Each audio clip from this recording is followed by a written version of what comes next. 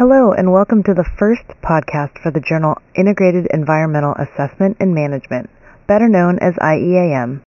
I'm Jenny Shaw. The January 2011 issue of IEAM features a special series of 6 review articles that focus on the tissue residue approach. With me today is the guest editor of the series, Dr. Jim Meador. Jim is a research fishery biologist with NOAA, the National Oceanic and Atmospheric Administration, and he works out of the Northwest Fisheries Science Center in Seattle, Washington. Jim, thank you for joining us today. Jenny, thanks for inviting me to participate. I'm really honored to be selected for your first podcast. Oh, thank you. We're so glad you could make time for us today. Why don't we go ahead and start? We have a small list of questions. And the first question is, what is the tissue residue approach? Well, Jenny, the tissue residue approach for toxicity assessment, or what we often call tissue residue effect approach, is simply the process of utilizing tissue concentrations as a dose metric for toxicity assessment.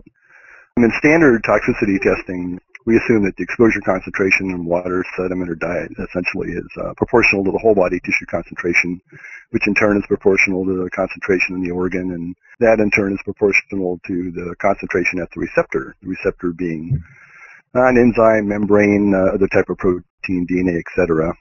By eliminating the external exposure concentration, the tissue residue approach thus gets its much closer to the site of action. Another important aspect of the TRA is we're just considering the acquired dose. In other words, that concentration in the animal that's associated with toxic effects. This is distinguished from the administered dose, which is the amount given to an organism, such as what's ingested or injected, etc. Another level of that, of the administered dose, is just the exposure concentration, in other words, water, soil, sediment, prey concentrations, etc., that are associated with toxic effects. There are a large number of factors such as metabolism, bioavailability, the rates of uptake and elimination that can affect the correlation between the administered dose and the toxic effects. So by reducing the number of factors that control the dose, we gain a much better resolution for characterizing the chemical's toxic effect. Okay. Thank you. Can you tell us about some of the key advantages of the approach? Yeah, there's a large number of advantages for this. So I'll go through a list here briefly and mention a little bit about each one.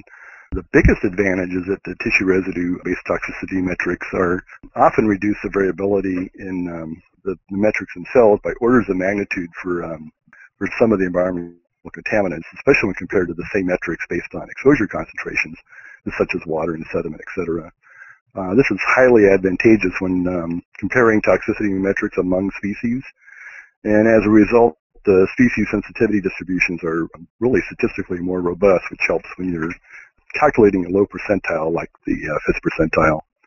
Another important advantage is that for some toxicants, we can reduce toxicity testing after just a handful of species because the results are really quite consistent.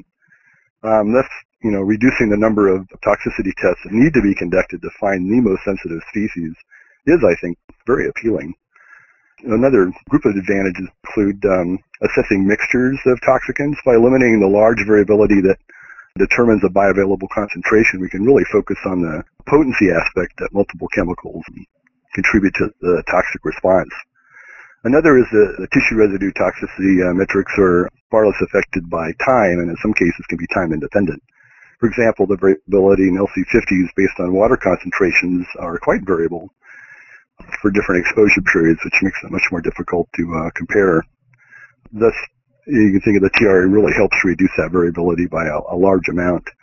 Another major factor is the bioavailability of the contaminant. In other words, that fraction of the total contaminant concentration is available for uptake, which can have a massive influence on toxicity when expressed as a water, sediment, or soil concentration.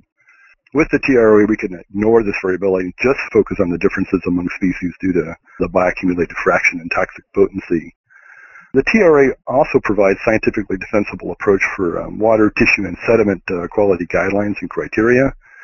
This is a complex topic, and it would really take some time to explain. So briefly, I'll just say that it's the process of determining adverse tissue concentrations for toxicant and then back calculating with using bioaccumulation factors to get water and sediment concentrations. Ideally, we'd like to see guidelines and criteria in terms of the tissue concentration itself when warranted.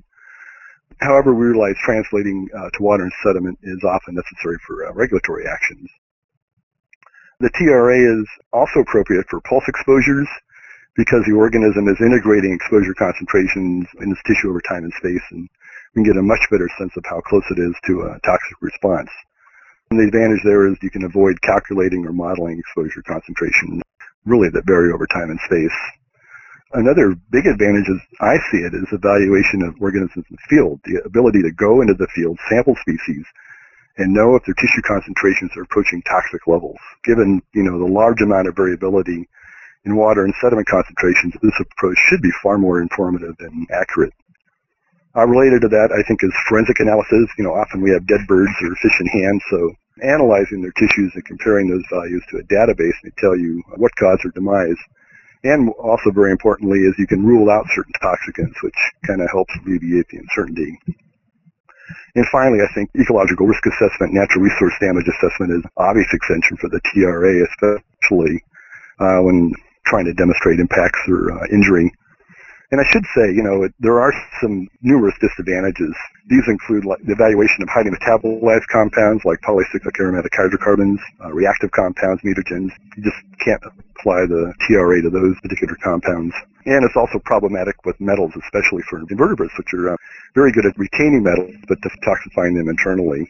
The problem is that proportionality between the whole body and receptor concentration fails, so you really can't use the TRA effectively in that case. But with all of the advantages that you mentioned, you present a very compelling case for adopting the tissue residue approach. And following along those lines, how do you envision approach being used and by who? Really, we envision the tissue residue approach being used by anyone who's concerned with the effects of environmental toxicants. And this includes scientists conducting basic research, regulators who are under statutory requirement to protect species, and risk assessors who conduct the scientific assessments to determine and predict harm. One example is the U.S. EPA at the national level, which is really interested in the TRA approach for criterion and ecological risk assessment. They're continuing to evaluate this approach. The TRA has actually been prominent in at least two of their science advisory panels, and they're still exploring it and debating it. An important note here is that also the U.S. EPA has issued a draft aquatic life criterion for selenium, which is based on tissue concentrations to protect against chronic effects, early life stage chronic effects. So I think, over the long term, I expect to see additional tissue-based criteria guidelines as we investigate more chemicals. Sure.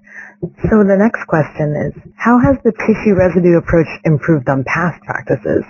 What particular things were improved?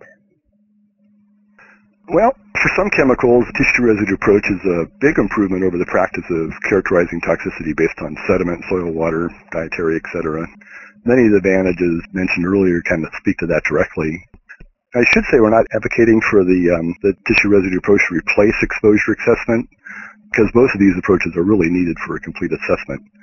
I think that point is clearly made in the Sappington et al. Article on risk assessment in the current issue of IEAM. The way we see it, the TRA is just one more important tool that will be quite useful under certain circumstances.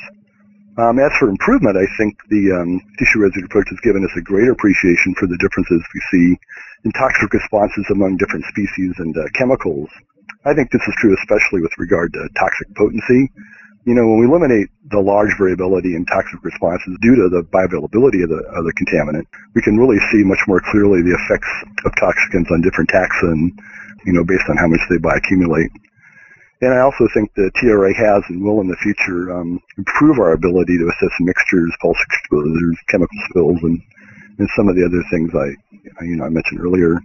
A final point here is I think the TRA enhances our ability to focus on causal responses. To me, the tissue residue approach is a more direct way for developing dose-response relationships because of the reduction of the confounding factors you have with bioavailability. Thank you, Tim.